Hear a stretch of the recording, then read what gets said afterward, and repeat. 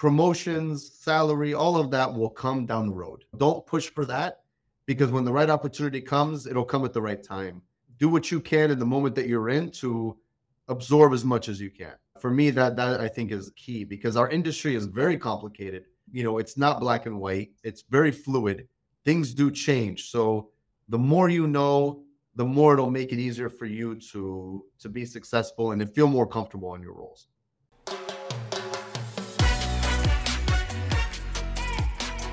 Welcome to the Hospitality Mentor Podcast. I'm your host, Steve Turk. Join me as we dive into the personal stories of some of the world's best hospitality professionals. We follow the journey of their ups, downs, and wild turns to find out what it truly takes to make it in the amazing world of hospitality.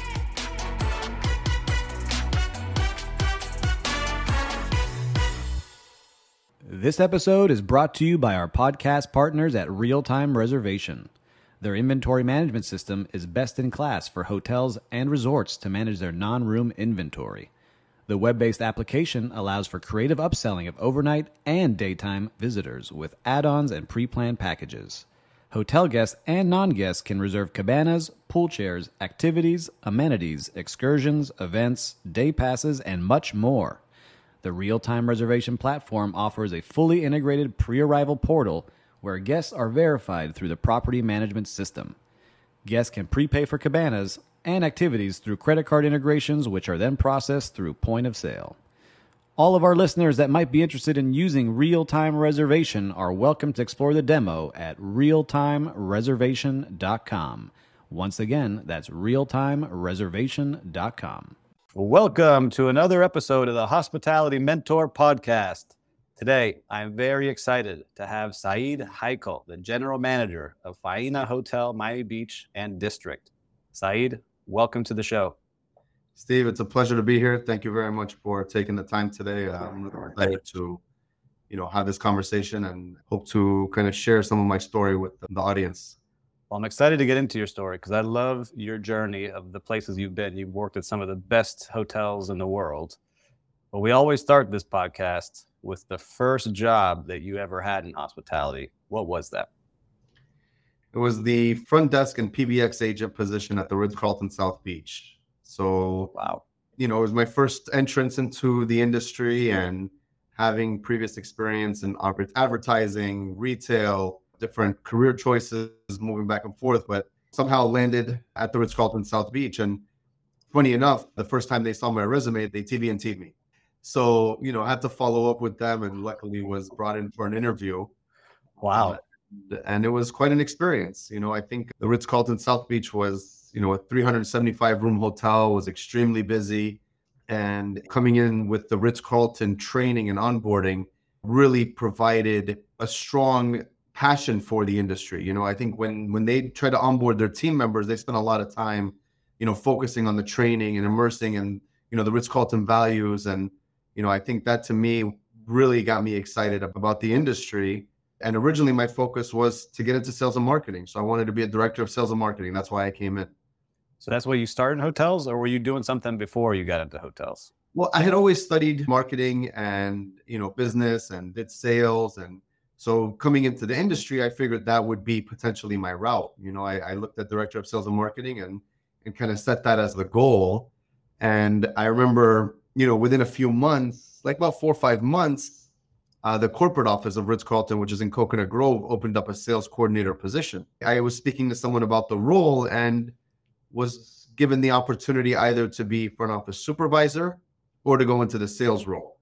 And at the time, I didn't feel like I gained as much experience as I needed.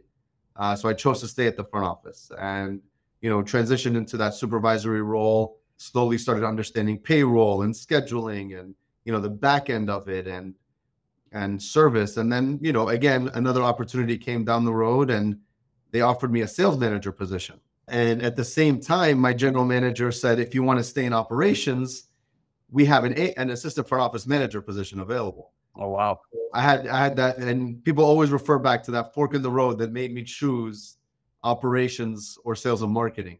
And I remember I had to consult with one of my mentors, Marco Selva, who was also working at the Ritz at the time. Mm-hmm. And, he provided some very inspiring, direct feedback. And at that point, that's when I chose to stay in operations. And I took. Well, can you share what that feedback was? Because that seems to be a big piece. Well, funny enough, I remember it to this day, and he actually shares this story as well. But I sat in his office in Coconut Grove. I actually wanted to go pay him a visit, and I sit in his office and I tell him my two options and what I was thinking. And he said, "Listen, Said, if you want to live a very exciting lifestyle, you get to travel the world, you get to meet clients, you get paid very well, and you live a good life, go towards sales and marketing."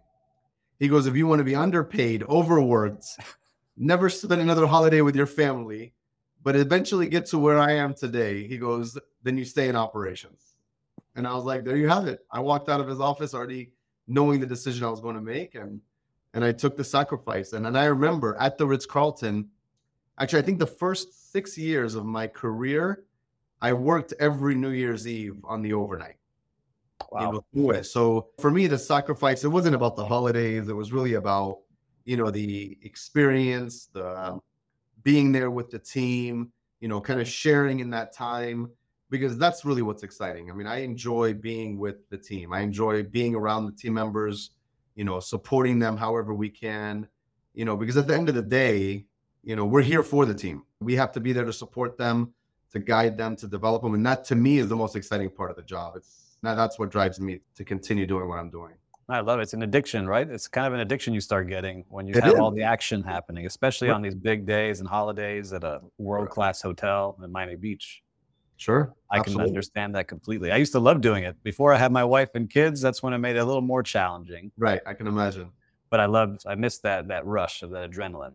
So you're at the Right. Ritz-Carlton, and I always ask this of our Ritz-Carlton guests. Do you still bleed that Ritz-Carlton blue and gold? Like, do you know the credo by memory still, or is that I still know gone? the majority of it. And I think the Ritz-Carlton definitely created a great system, a great, like the base of the entire industry. I think they did a fantastic job and they bring on team members properly. I think that's probably one of the strongest areas that they have is really focusing on training and development. They have some wonderful programs, but then I wanted to continue to grow. And at the same time I was there, the St. Regis Bal Harbor was opening. Yes. And, I I want was to ask about online this. looking at videos and trying to understand St. Regis because it was new to Miami. At the time, St. Regis, New York was the main one, but it was very new to the market here. And at the same time, Marco actually coincidentally was the opening general manager, who was an easy decision. And I applied for a job there. And I remember my position that I applied for, there was over 250 candidates for that job. I was excited. I thought I had known it all. And going through that interview process, it humbles you because you start to realize how many other people have, whether it's more experience, the same amount of experience, the same passion. And for me, it was, do whatever I can to show them that I was the guy. And luckily I was chosen for a position I didn't even apply for, which was the guest recognition manager, which essentially was guest relations and overseeing the butler team. And for me, the whole butler service was new. I had no idea what Yes. I was doing. I was working in the front office, front desk, PBX, but I did not know anything about butler service and guest relations or VIP management.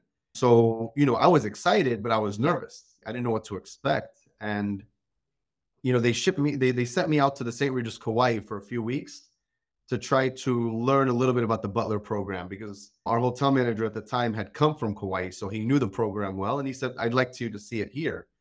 And so I went out there and started learning a little bit about it. And it was also my first opening. So I didn't know what to expect. I mean, things are extremely challenging, but to me, that's what I enjoy. I thrive on the challenge, the unknown, just kind of consistently pushing yourself. And, we were on, I think I started about 2.5, 3 months before the opening. And we were putting together all the SOPs, I was recruiting, and I was training all these team members how to be butlers. And it's funny because it's something new to Miami. So nobody on our team was a previous butler. Mm-hmm. So we just chose based on personality, right? The team members that were very engaging seemed like they were guest focused. They were very hospitable and genuine. And that's how we chose the butler team. And it was one of the biggest talks around the city because I remember we were actually on the cover of the Miami Herald, the butler team. I remember it clear. In the lobby in the middle of the lobby right there. And they showed it on the opening day. And I worked I moved into the hotel for the opening. So I lived there for about 4 weeks. And I was there from 7 a.m. to 11 p.m. every single night for a good month, living in the hotel. And the goal was to be there for the team. Again, for me, it was a new hotel, but it was also a new hotel for them, and I wanted to meet every single VIP and be there for every single person and try to take care of every single request. And, honestly, I think that team was they had a huge challenge ahead of them and they surpassed every sort of expectation. We had no turnover on that team for a good 3 years. And, they were just passionate. They loved what they did. They cared about the guest experience, taking care and servicing these guests. And, we all worked at 200 miles an hour, but supporting each other. It was a great opening team. And, for me, that was very exciting. And then, down the road, I think within about a year and a half, maybe, I think actually a year into it, the director of front office position opened up and, my hotel manager and GM came to me and said, we'd love to offer you this position.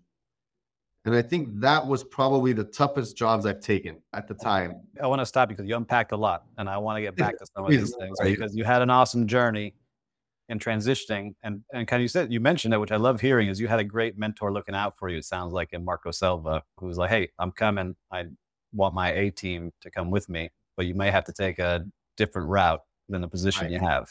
Sure. And I just want to I loved what you all were doing. So I actually interviewed there. So I was part of I interviewed with Don Hirsch, I remember. Yes. And he looked at me and he said, "We're building the best of the best in the entire world here.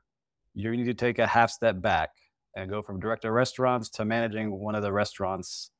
And I was younger back then. My ego was a little bit like, "No, I'm not taking any half step back." But I always watched what was going on there because you did create, for listeners, 5-star, 5-diamond property, like right off the bat, from what I recall. And the Butler program, which I did not realize you oversaw, was what made it like really the most famous around the city because it didn't exist anywhere. When I was at Mandarin Oriental, like we gave 5-star service. We didn't have Butler service, right? So we were like, wow, look at this. So for you, as you're growing in there and doing the opening, was it like that? Was everyone like, "Hey, it was best of the best. We're all taking a half step back so we can become the best team"? Was that really what was happening, or was that just a sales pitch to me? No, absolutely was. Either everyone took, at best, a lateral move, if not a step back. Our director of F&B that was there was a very seasoned director of F&B. The executive chef had wonderful experience, top executive chef around the world. Our pastry chef was the number 2 pastry chef in the world at the time. And everybody there was chosen for the specific job they were in. It was a carefully picked out team.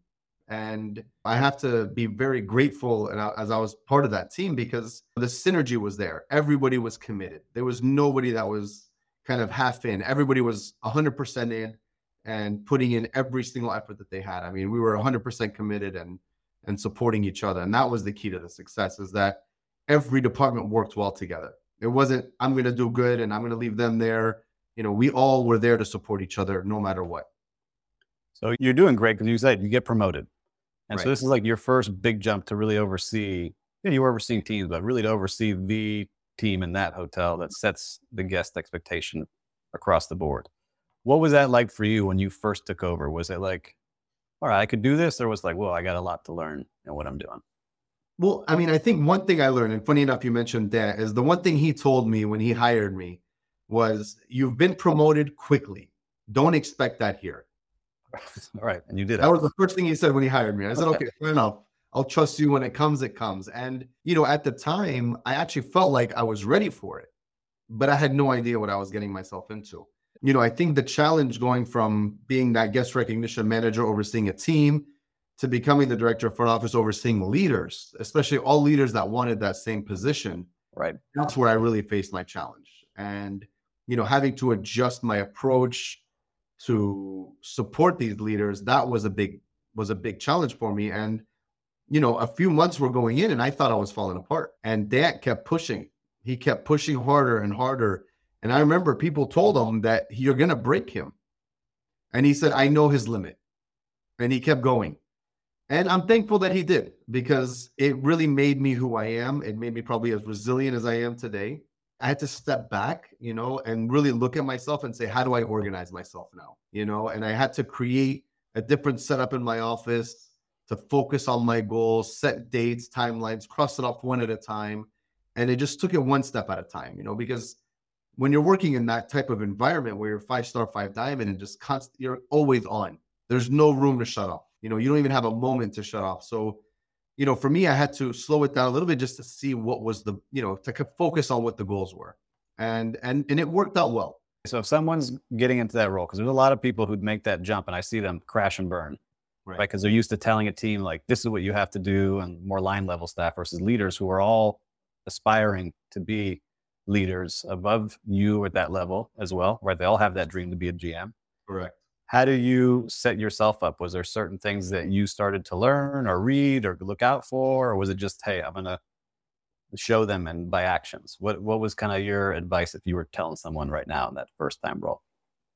I had to look back and see what it is that I needed from my leader. And it's all about inspiring, and finding the way to guide them towards the right path of success. You can be a leader that's going to push hard and just give direction and always feel like you're forcing something, but that's never going to really push them the right way. So for me, it's all about, how do I guide you? What else can we learn today? What can we do together? Ask for feedback. Say, what is it that you think will help us do better? What do you suggest? And then, you can give feedback as well, because although we're in the positions that we're in, we don't necessarily know everything, and a lot of it is trial and error. And in order to be able to achieve the results that you want to achieve, it's about finding the median, right, between what you want to do and what your team wants to do. How do you achieve it together? They may have a different approach that you're not familiar with or that you haven't seen. So it's always good to involve the team members and, surround yourself with the right people that are open, that are willing to learn and grow. And I think for me, what I did is just, how can I be there for them? What can I do to help them become better? How can I help them make their jobs easier? Essentially, that's what I'm here to do as a leader. So that's the approach that I took. So it was really organize yourself, kind of understand what the goal is, and find a way to get there. Yeah. So for listeners, if you're in that role, that's great advice. Rewind that last minute. I think you'll find some great piece of advice in there from Saeed. But Saeed, you're doing well. Like you said, you get promoted, you're doing a great job. And then, I guess you started doing openings because another opening comes on the horizon. Why don't you tell the listeners, how does that decision come that you joined Faena opening that hotel and leaving this world-class hotel at the St. Regis? So St. Regis was a wonderful experience. I think it was one of the best up to date. And, at the same time, Faena was opening. And I really enjoyed that, like you said, Steve. And, I wanted another challenge. And at the time, coincidentally, our hotel manager, Marco had left his role at the hotel. And was actually going to move down to become the new general manager of Faena. So it was me more going with him. I wanted to continue my career with him. I trusted him, and, we achieved a lot together. So I said, why not do it again? Mm-hmm. And, Dan moved down here to Faena, and I joined as well. And, it was probably one of the most challenging opportunities we've ever had because, with St. Regis, you had a strong name behind you. So with recruitment and resources, it was much easier. It was much more readily available. With Faena, it was a little bit more of a challenge because we were trying to create something that's never been done before. And, it was hard to kind of send the message out to everyone to showcase who we really were. So for listeners, set the scene of what Faena is, because a lot of people may not have heard of it if you're not from the areas that they're located. So Faena originated by, our visionary is Alan Faena. He was based out of Buenos Aires, came in from fashion, and created this district in Buenos Aires revolving around art and culture and dining, theater, all about experiences, all in one area. And, it did so well in Buenos Aires that he wanted to bring that magic to Miami Beach. And he chose an area which was essentially deserted, mid-beach, between 29th and 37th. There's really not much going on here. And there wasn't much traffic. So, he picked up on pretty much 5 blocks between 32nd and 37th and wanted to create that same district with world-class dining, theater, cabaret, romance, all of these beautiful experiences in a place that no one really expected it to be. And we brought on celebrity chefs, great architects and designers. I mean, the collaboration between all of these people really created where we are today. But again, it was nobody knew who we were. And when we were opening, the building was still under construction. It had been abandoned for over 15 years. So it was the original Saxony. And we had people based all around the city. We had team stationed in the Miami Beach Convention Center. Then we had another team stationed in Wynwood at the Ice Palace. Then we had another team stationed in the trailers that we had rented on Miami Beach. So, we were all over the city, and it was all about recruitment and creating these SOPs and all our processes. And it was challenging. I think we were supposed to open with about 650 employees, and we were only able to get about 280 at the time. Yep. And even we were opening for Art Basel. We had one of the biggest events that year, and we still had not entered the hotel. So the first day the employees saw the building was the day we opened. So Wow, you can that's for real. It was. And we had to shift all of the reservations at the time, which was the challenge. But, I remember being in the Ice Palace and in the convention center, and we used tape to outline what the lobby looked like. So we can say, well, this is where the front office is, and this is where this is.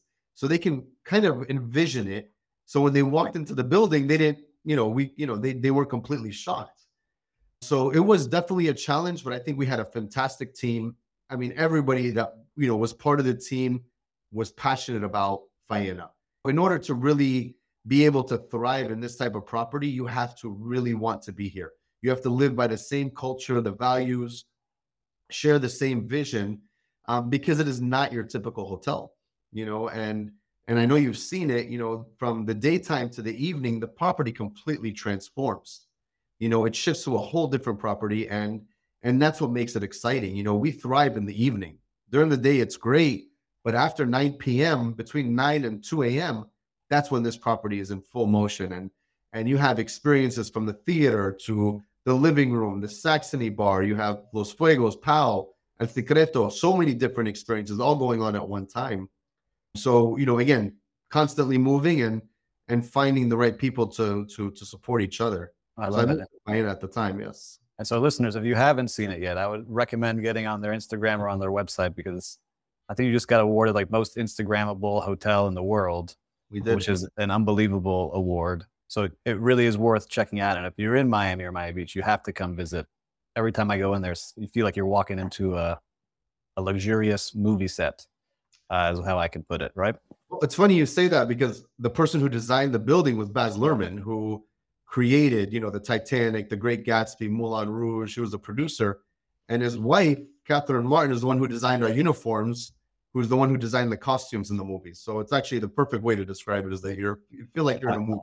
I feel it. Every time I walk in there, I feel like it. I feel like I'm being transported. But let's get back onto your story here. So you're there, you're opening. I love that you're putting the floor plans together on the floor and like doing walkthroughs, not even in the hotel. That's unbelievable. I couldn't imagine that. I've done 2 openings, and that must have been the most pressure-filled first day that you all had. But you have a good year run there. And then I love these stories of how this goes. And I'm curious to see what happens here. You end up going back to a familiar place. Where do you end up going? So I ended up going back to the St. Regis Bal Harbor. At the time with Faena, we were still going through the renovation. Although we opened, we had to close again to really finish off the rooms. I think we ended up closing twice after we opened.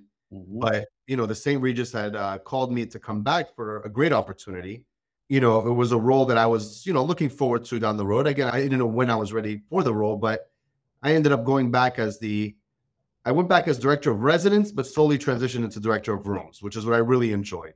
I had started off as residences, but, realized that I enjoy the operations. I couldn't be away from a hotel, and I enjoyed the constant change, the excitement, just the revolving door, and so many opportunities within the hotels that, I came back. I was in the director of rooms role. But what was that like? How was that conversation? Was it a hard conversation to have? Did you look for mentors' advice on doing it? To go back? Yeah. Well, Dan was actually here at the time, so it was a little bit hard for him. He knew. Right. I obviously had spoken to him, and to me, it felt like it was the right move. So I felt good about it. And that was the most important thing. I was excited. I knew the St. Regis. I remember my experience there, and it felt comfortable. It was a new leadership team at the time. They had already gone through 2 different GMs within that year. Wow. So for me, it was kind of like uncharted territory, but it was a place I was familiar with. And I surprisingly kind of knew it more than most because I had been there longer than them before and I opened it. But it was going through a lot of change. We were going through construction updates.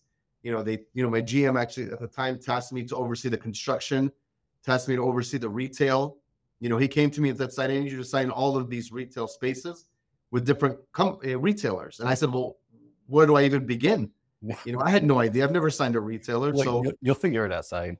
yeah, so I just went around, started calling different retailers in the Bell Harbor shops, and we started signing contracts and agreements. So we leased out all the spaces, and it was really exciting. I enjoyed being back there, and again, it was a property I was passionate about that I had opened, so it felt good.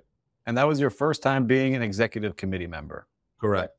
What can you tell somebody? Because I've experienced it, and I'm sure there's a lot of people who want to get to that level that are listening to this.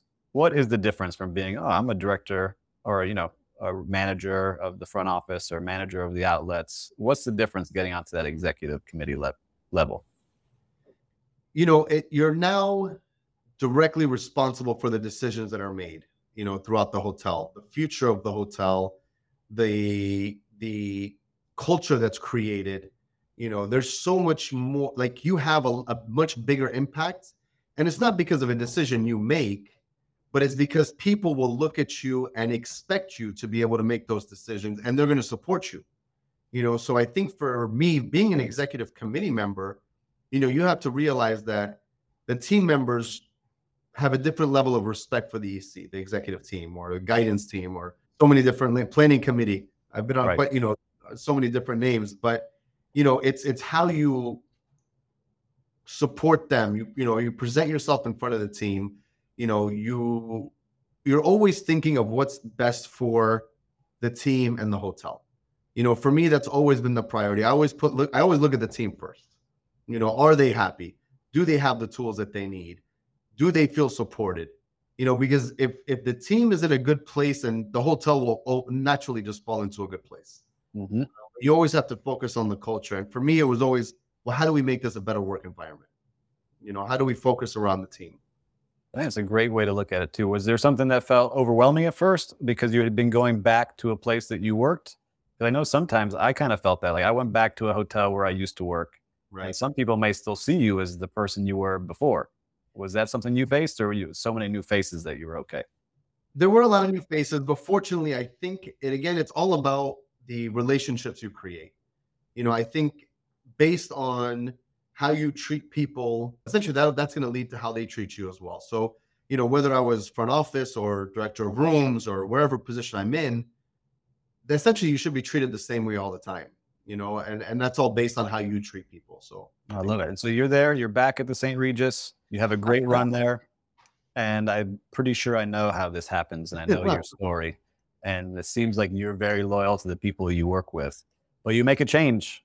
I do. And you leave a beautiful hotel here in Miami Beach, and you go to the Coma Hotels and Resorts, which I'm a fan of. We had Javier Beneto on. He's a great guy. So how did you end up at Coma Hotels?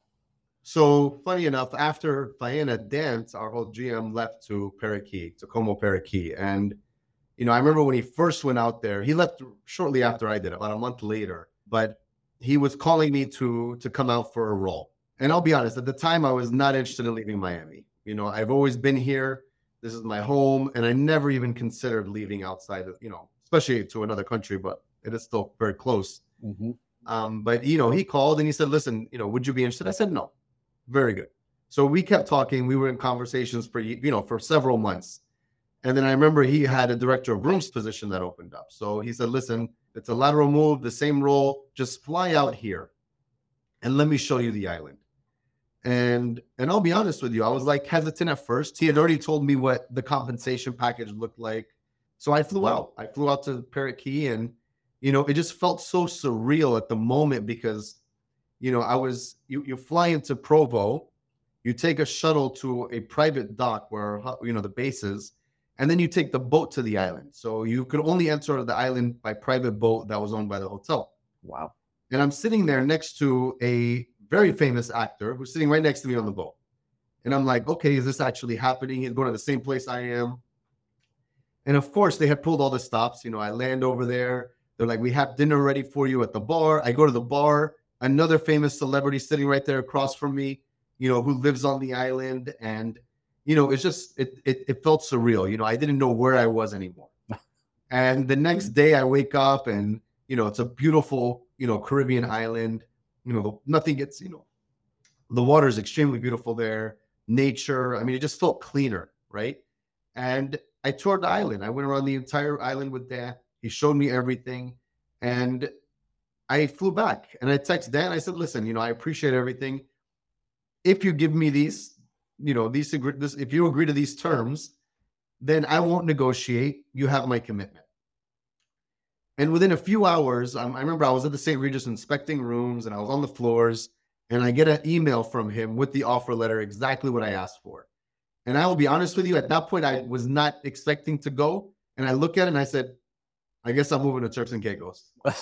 I mean, that was it. I couldn't go back on my word. And so, I ended up flying out to Parrot Key and again, it's a Caribbean island. For those of you that don't know Parrot Key, it's so small that there's no vehicles on the island. We get around on bicycles, and there's nothing there but the hotel and where we lived. So for me, coming from Miami, a very busy city, to the complete opposite, was a culture change. And luckily there was a few team members that were there that I was very comfortable with, and very close with even until now. So it made the transition a little bit easier. And we brought some more people on board that we worked with. So we created a nice little family on the island, which made it much easier. But, I'll be honest with you, although it's a beautiful destination, it wasn't necessarily for me.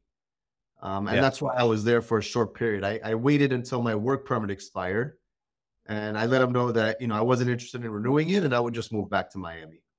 All right. So if I'm hearing this correctly, Dant called in some celebrities to place them there for you, to convince you. Yeah, I've heard this a lot, and I've never experienced that as the island kind of fever that you start getting, especially on the smaller islands where you can't go anywhere and you're on that island. But you decide to go to another island, which is similar in speaking, because I've talked to someone who's been on the podcast, and David Araya, who was also working at that hotel. I was there at the time, actually. And so it's interesting. I'm curious to hear what that was like for you going there. So I ended up coming back to Miami. I didn't have anything lined up. I took the time to spend it with my family, my friends, just traveled a little bit. And I was looking at different options. There was a few within Miami. There was a few outside of Florida. But then, funny enough, I was speaking with David Araya, that you mentioned his name, and he was based at the beach resort on Lanai, and they had a position open for Ko'ele, which is the other retreat in the city, which was closed and looking to reopen. So he had, mentioned it. We talked about the opportunity. He sounded very excited about it, and he kind of helped support in that decision of me going to move to Lanai. And, I'll be honest with you, before I moved there, I got on Google Maps and I pretty much drove around the island from the streets on the Google View. And I wanted to see what it was like. And they had at least, so Lanai would consisted of only 3,000 people. It was a very small island. It was owned by Larry Ellison, who owns the entire island, including the Four Seasons. So it's either you worked for Larry Ellison's hotels or you worked for his company or one of the smaller privately owned restaurants or supermarkets. And they made a joke. They called me and they said, well, you lived on a private island. How do you feel about this one? I said, well, you have 4 restaurants. That's 4 more restaurants than we had over there. So I feel like I'm already going back to the city. And it was a perfect, destination for me to go to after Parrot Key. So, the opportunity came up and I ended up moving to Lanai as the resort manager. And at the same time, David had moved to Houston or Austin, I think it was. Mm-hmm. So I was supporting the beach resort because the opening was still far away for my property. So I was kind of working both. And, I'll tell you, that island is probably one of the most special experiences I've had in my life. for me, it wasn't the island fever. It was, I never wanted to leave the island. I actually preferred to stay on that island. It had everything I needed. But it was the people that made it special. The experience of living in a place like that is truly unique. I mean, I think everybody has to do it once in their life. And I think because of that, I will probably retire on an island. See, my brother goes all the time. He's actually going next month with my parents. I've never been. I would Okay. love to go and see like that experience. But when you're there, is it like what you see in the movies? It's like this beautiful island. Everyone's there having usually a good time. Is that what you experienced? Or is it that the locals are a little challenging? Like, how did you feel when you were there? No, actually, it was the opposite. For me, everybody was warm and welcoming. So Lanai actually it was known as the Pineapple Island, which we all know the pineapple and hospitality. And Dole pineapples were actually all manufactured there until Murdoch sold the island to Larry Ellison. So naturally, I think everybody on that island was hospitable. They were very warm and welcoming. I think if you look at every house, it's within feet of the next house. And we had no AC over there. So everybody's windows were always open. So you could always hear the conversations. Wow. And, everybody was very warm, welcoming. If you needed something, somebody on that island would give it to you right away. They would give you the last, meal they had in their house if it meant that it was the only meal you were going to eat. Or, if someone needed a ride here, then they would drive you. They would go out of their way to make sure they accommodate you. And for me, that's what made it special. It was the people, it was nature, it was the quality of life, that like the difference between Parrot Key and Lanai was Lanai felt like a home. You could create a home there. Parrot Key, it felt like you were there for work, and that was it. You were there to work all day, and the few hours you get to go home, you're surrounded by everyone as well, which is great. But again, it's always work. With Lanai, you had the ability to disconnect a little bit, although it was a small island, but you were able to, enjoy and take advantage of those kind of experiences, like being in Hawaii and off-roading or, zip lining or just exploring all the different islands. I think that to me made it very special. Yeah, it sounds like a beautiful culture and just a nice lifestyle to have for that, year and a half that you were there. It sounds like a beautiful place. But before we jump to the next part of your career, I'm curious because not many people have the experience that you have of working for Four Seasons, Como, Faena, St. Regis, Ritz-Carlton, all these ultra luxury companies. Do you see it as something where they're all unique, or are they all pushing at a certain high level that, yeah, the words might be different, but we're all striving for the best? Or is it completely different at each place? I obviously working Ritz-Carlton, St. Regis, Four Seasons, I wanted to experience different cultures and see what everybody was about. And, at the time when I was looking at Four Seasons, Four Seasons is Four Seasons. You Yeah. expect the best. Yeah. And Four Seasons, I've been rejected twice. We're going to let that on the record there. it's not easy. I mean, and I know I was chosen because it was a remote island. So, trust me, if I would have applied in Miami, I think it would have been a different outcome. But, I think what I realized after moving to all these different companies and cultures, the only thing that matters is the people you surround yourself with, because you create the culture. You can have Four Seasons influence or St. Regis influence, but at the end of the day, it's the people on the property that are going to make the difference. And at the end of the day, that's all that matters, and that's what will lead into our Yes. next. That's, like I said, the people is what matters. And I'm excited to hear this part of the story. So you're living a beautiful life in Hawaii, all the neighbors, kumbaya, living the life. How do you end up back in Miami at a very different type of product? I remember I was, walking around the island that day, and I get a phone call from someone who we spoke about earlier, Marco Silva. And, he calls me and says, he was checking in. He said, Saeed, hope all is well. And he said, I can't give you much information, but I'm joining a hotel group. I can't tell you who it is or what the pay will look like, but I would want to know if you would be my number two. And, I'm over here in Hawaii at the Four Seasons, and without hesitation, I responded to him, count me in. And that was it, because that's how much trust I have in him. And he called me 2 weeks later and said, I'm joining the SLS Brickell, SLS Lux. in Miami, and I want you to be my hotel manager overseeing both those properties. And I said, okay, I'm in. And at the time, it was a significant pay cut going from Hawaii to Miami. Mhm. And, obviously different product, different rates, and probably resources. But, I didn't question it. I didn't negotiate. I didn't ask for anything. I said, if this is what Marco is giving me, I know it's the best that he can give me. So I'm more than happy to be a part of the team. And, he said, how much time do you need? I said, I need to finish off the new year.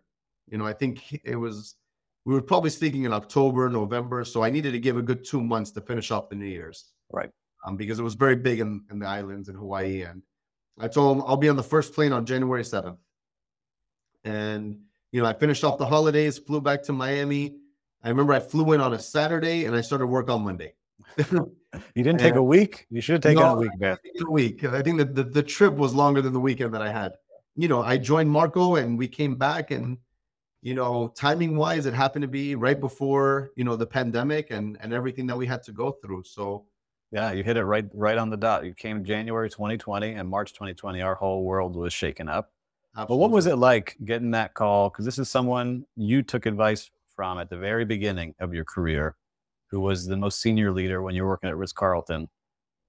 Was it cool to get that phone call and be like, wow, all right, I'm going to actually be the number two to the guy that I was looking up to? It felt cool, but I've never been so nervous. I was like, what if I let him down? I've never been this close to him in terms of reporting structure. And, I know how successful and everything that he's achieved. And I was like, well, what if I don't live up to what he expects? And that's what made me nervous. I mean, I was freaking out, but I knew I wanted to be there with him. And that's, to me, that was the challenge. And I think the biggest thing that I've done in my career is I've always taken the more challenging position. I will accept it. And, success or failure, at the end of the day, it's all experiences, and you won't know until you try it. And I think that's why I decided to come back, and I figured there's nobody better to learn from than him. And was that the case? Did you feel like that? Absolutely. At the time, the SLS Brickell and Lux were struggling. It was a tough market before we arrived. And, those were two properties that needed a lot of help. And honestly, he was the right leader, and he was building the right team to get them to where they needed to be. And with COVID happening and the industry kind of shutting down, the advantage we had is we found a way to keep the hotel open. You had residences, right? Right. We have the residences, and we were able to keep SLS Brickell open, which gave us an advantage over everyone else. We were working while everybody was at home. Mm-hmm. We started planning post-COVID while everybody was still transitioning back to plan. So, we had a head start. And as soon as the city reopened, we were already at 100 miles an hour. We were slowly building up our marketing and promoting our property. And, we were one of the first ones to start having a DJ live stream on the pool deck when the hotel was closed, and I remember we had an 8-hour DJ performance. Herradura was a sponsor. We had DJ Irie there, and it was live streamed for 8 hours, and it was all over the internet. And, I think we started hiring team members to start selling weddings because we knew there was going to be a big wedding push. And we probably booked more weddings than anybody else because we were the only venue that was open. So for me, it was really exciting. I got to see a lot of how Marco looks at, and approaches situations. And, he taught me a lot. I think for me, that was probably one of the most gratifying experiences I've had. I mean, he's not only a mentor to me, but it's someone I really look up to. But he's a very close friend. It's someone I really respect, I look up to, and, he's always going to be there. And I think that's why I really enjoyed that time, is because, we built a much stronger relationship than we ever had. We were able to really put SLS Brickell and Lux on the map. We had a fantastic team. I will tell you, I've never seen a team so committed, because keep in mind, we never shut down. So when the city reopened at 200 miles an hour, everybody was coming back from, being able to work hybrid or rest days. Our team was already working 5 days a week, and then they went to 7 days a week. So, their perseverance really showed during that time. A funny story, because Marco, I remember he called me one night and he says, are you going to be at the hotel? It was a Saturday night. And I said, no, I don't think I will be there tonight. I have something to take care of tonight. And I was like, is everything okay? And he goes, no, everything's fine. Just wanted to see if you wanted to grab a drink or something. I said, no big deal. And then the next morning I wake up and I look at my cell phone. It was Sunday morning and I get a text from Marco. How was your night? What are you doing today? And I'm like, okay, what's going on here? Yeah, what's happening? Yeah, so I give him a call and he's like, do you want to go grab breakfast? And I said, no, let's go grab breakfast. He's like, well, I'll come over to your area. And at that point, I'm like, okay, Marco is driving over here. Something's going down. And, I get ready real quickly. I put on some clothes and I go down to see Marco. And, this is in the Midtown area. And we start, small talk, just, talking about a few things until we were able to get a table. And then he looked at me and he's like, I'm leaving. I've resigned. And I said, well, I figured. He goes, why did you figure? I was like, Marco, it's Sunday morning. Either you're firing me or you were resigning. Like, it's one of the two. So we sit there, we have a great conversation. He's telling me he's moving on to a great opportunity that he was taking on. And it could potentially mean that I would move into, the role of the general manager at the property. So I kind of learned this probably when I was at the St. Regis the second time is, at that point, I didn't set timelines or anything for my next move. It was all about the move happening at the right time. Right. And when it was the right time, it would come. I never look for a job or the next position or, say I need to be in this role by this amount of time. To me, when it comes, and that's when it should be happening. So Marco kept saying to me throughout the year, you'll be the general manager, you'll be the general manager. And I always told him, listen, I'm not in a rush. I'm learning, I'm enjoying, I'm in a good place. As long as you're enjoying what you're doing, then you're never looking for that next move. And it happened at that time. And it was a perfect time. I remember sitting in the office the next day on Monday and the COO calling me and offering me the job right off the bat. It didn't require any interviews. I didn't meet with anyone. The owners already knew who I was. So it made the decision a little bit easier for them. And I was put in that role as general manager. And I think being at those two hotels, I think that was the perfect opportunity for me to take on that role because I already knew the hotels. I knew them inside out. I knew the owners, the structure. So it made it a little bit of an easier transition. So what was it like that first day when you became general manager and you sit at that desk in that chair? Was it something you reflect on like, wow, I made it. I set this goal to kind of get to this role? Or was it like, all right, I've been here, like, all right, let's go? Well, I looked and I said, I don't know what to do now. Like, what do I do next? No, I'm kidding. But, I think for me, it was more, okay, so now how do we continue to move forward? Now it's on me. I'm responsible for the results. I'm the one that has to report back because obviously going up in operations, it's exciting. The best part of your job is being out there with the team and with the guests and focusing on service. And, obviously in certain roles, and general manager, you have to report back. You're on the phone with attorneys, with banks, with owners, and the role shifts a little bit. But the most important thing is finding time to be able to connect with what brought you here, and that's the team, the operations, being out there, and always kind of being involved to an extent, not over involving, but always being aware and supporting as much as you can. Because essentially that's what we enjoy the most. Yeah. So how do you create your vision without kind of, like you said, overreaching and like handicapping your leaders? Is there something you found that worked for you there? I think at the time, because I knew the operations very well, I had to bring on a whole new team. I changed the structure a little bit after. So, I brought on a new person to oversee rooms and a new person to oversee Lux and another person for F&B. So it was more, how do you support all of you? Like, how can I be there for you? And they felt comfortable coming and bringing up all the different ideas and just kind of talking it out. So for me, it was a little bit easier because I built that team. I was part of that team that, to hire them. So we had a good relationship and it wasn't me trying to overstep and jump into an operation that I wasn't invited to. It was me being a part of the team that I was already a part of, just in a different capacity. No, you did a great job there. You could feel the difference, especially when you started arriving, that everything started to elevate. I had been there a couple times prior and after, and I didn't know you at the time, but I could see the difference. Like you see, like, all right, these guys came in here and are making changes. So you could see that it was working. And you're doing really well. And I love, the story keeps evolving, but comes back to the familiar place. You decide to make a move. Do they come find you? How do you end up back in your role as general manager now of Faena?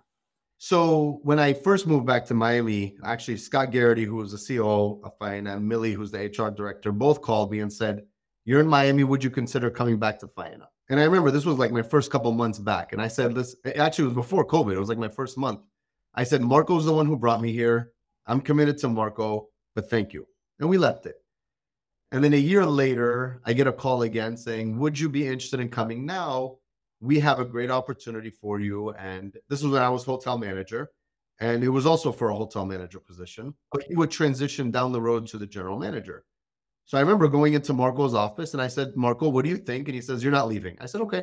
And I trusted him. And I walked out. And I told Scott at the time, I said, "Listen, I appreciate the offer. It may not be the right time, but we always kept in contact." Obviously, when Marco left, I became general manager. Things had changed, and coincidentally, that time we fell under the same management company under Accor. So Accor bought SVE, and Accor also became the management company for Faena. That's right. I forgot about that. Standpoint. So we had a lot of the same contacts. So at the time, I was already general manager, and Scott called my COO at the time and said, "I'm interested in speaking to Saeed. Would this be okay?" And they said, "If Saeed is okay with it, then we're okay with it." And that's how it happened. And Scott and I would always have our breakfast every couple months that Enriquez does over by, where you are now in that Wynwood area.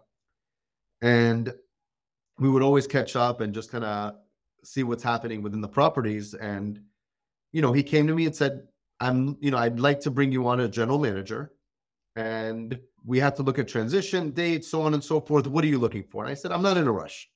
I'm in a great place. Property's doing well. Team is fantastic. When you need me, you let me know." And we left it. And I'll be honest with you, Scott and I were probably chatting about this role for a good 7 months. Wow. Again, for me, it was when it's the right time, it'll come. Mm-hmm. And things were accelerating with our development with openings, and Scott was traveling a lot. And we had kind of reached a milestone at the SLS where I was able to walk away, and they pretty much set a start date. And I moved in here in February. I started late February, early March, and came back to this property. And what really was exciting about it was coming back and seeing everything that we created the first time, and really remembering the vision and the values and everything. And now, to me, that's the main focus, is really recreating what we did in the opening team, because we all know how busy Miami was the last 2 years. And at this point now is the time for us to catch up and really focus on the basics, the principles that we follow. And I think for me, that's what's exciting, is coming back to this beautiful property, being able to offer such unique experiences, but now really coming at it from a different approach and focusing on the team and the culture, which will transcend into the services and the experiences that we create. No, I love that you're back there. And it's cool because it's right. You opened that place, right? 8 years prior, you were helping plan it, and it opened. And so really 7 years have gone between. So amazing what you've accomplished in 7 years. So I'm excited to see what happens in the next 7 years. But now you're there. And as an outsider, Faena was always cool. It was very fun, but I think maybe it had lost a little bit of the luster or the magic. And not to say anything was going wrong there, but how are you bringing that back now, right? Because I think that's a big focus, and I can see it since you've taken over about 4 or 5 months ago, that you're starting to see a little bit more action and name of your hotel out in the market. I think it's really bringing back what what inspired us from before. I think, everybody got so busy. We were just focused on execution and providing, luxury hospitality service. But just focusing on what our inspiration was with Alan Faena and his vision and what the district truly is, because people look at us and think it's just a hotel, but when they really learn about the district and why it came to be what it is, that's inspirational. I mean, how many other hotels in Miami have 5 blocks? We don't look at ourselves as just a hotel. We look at it as a district of unique offerings and experiences. And, seeing the theater and the cabaret show, and going across the street to the Forum and seeing one of the most beautiful weddings you've ever witnessed, and knowing that we have so many different avenues to create memorable experiences, and just making sure the team sees that. I think that's what's important, is really sharing who we are and where we come from. And for me, it's the team, having conversations with everyone. We're recreating the values, and similar to a Credo card that Rich Carlton offers, and improving the back of house area. So that way, everywhere you walk, you see where the vision came from and what inspires us. And, I even had Alan Faena, who, loves to share his vision, come and speak to the leadership team. Because when you see someone like that, it does give you a different set of inspiration. Knowing why he started this and what he wanted to achieve, now he's able to share it with you, kind of drive the team to push even harder. So for me, we brought back quite a few team members from the opening, which has been great. We've had a big improvement to the team over the last few months, I think, just in terms of structure and support, but just really more hands-on leadership support that just needs to be there for the team members. I love it. And for listeners, I was just there. I was lucky enough to have dinner at El Secreto, an omakase style restaurant. They have their 6 seats, ultra luxury, some of the best fish flown in from Japan daily. We're actually going to make a video about that. It's in production right now, so keep an eye out for that. It'll be up on the website. We'll be sharing it with everyone, but really an experience you should definitely try and book if you have the opportunity. There's a big waiting list, but try to get on that reservation list. So Saeed, I'm not asking for your 5-year plan, but for the next 12, 24 months, what are you most excited about on what you're working on? For me, I think just really the passion. I would like to see everyone here passionate about what they're doing, excited to come into work, because at the end of the day, we have a wonderful product. The product is there. The experiences are set. I enjoy seeing team members thrive in what they do and enjoy what they do. That's what makes me enjoy what I do. I was just having a conversation with a friend of mine, and I left the cafeteria, and we all work in the industry. We know how, the employee cafeterias are. But I was leaving and I said, I truly love what I do and I love this job. And I said, and tell me how many people say that after walking out of the employee cafeteria. But that's because I get to see the people that I work with and I get to engage with them. And for me, that's what drives me. And I hope that over the next 12 to 24 months, that essentially the entire team feels the same way and we all work alongside each other. We all come into work passionate about what we do, but mainly because we enjoy it, not for anything else. I think it's a great vision, and with your attitude and mentality, I'm ready to work. So, yeah, it sounds like you build a great team there. And you've been around the world, literally. You've been all these fantastic hotels. If young Saeed was starting today as a guest service agent on your team, what advice would you give him if he came into your office and said, I want to get to where you are? I would focus on development. Learn as much as you can. As you grow into your career, a lot of times when you move quickly, you may skip a few beats. And for me, I think the most important thing was asking the right questions, being committed, having the right support, and just being passionate about it. I think for me, I enjoy it. And that's why I continue to do what I do and find what drives you and follow that. Promotions, salary, all of that will come down the road. Don't push for that, because when the right opportunity comes, it'll come at the right time. And do what you can in the moment that you're in to absorb as much as you can. For me, that I think is key, because our industry is very complicated. It's not black and white. It's very fluid. Things do change. So the more you know, the more it'll make it easier for you to be successful and to feel more comfortable in your roles. And that's great advice for anybody listening. And Saeed, I know you've definitely motivated a lot of people listening. So if anyone wanted to get in touch with you, what's the best way they can do that? I'm on LinkedIn. You're more than welcome to reach out to me there. Happy to respond by email if you'd like. And my email is essentially my first initial last name, SHAYKAL@Faena.com. But always available for any conversations or here to support any way that I can. And I can tell you, listeners, one of the best hoteliers in the country just shared his story with us, gave us great advice. Saeed, I appreciate you taking the time to join us today. I know it's going to mean a lot to the listeners. I'm very grateful that you spent this time with us. No, thank you for having me on the show, Stephen. I appreciate everything you're doing for the industry. This podcast is brought to you by Biscayne Coffee. Biscayne Coffee was founded with a giving spirit and a big idea: to enjoy delicious coffee roasted in Miami while helping save Biscayne Bay and the animals that live there. As a former food and beverage director, I can assure you these are some of the best quality beans on the planet.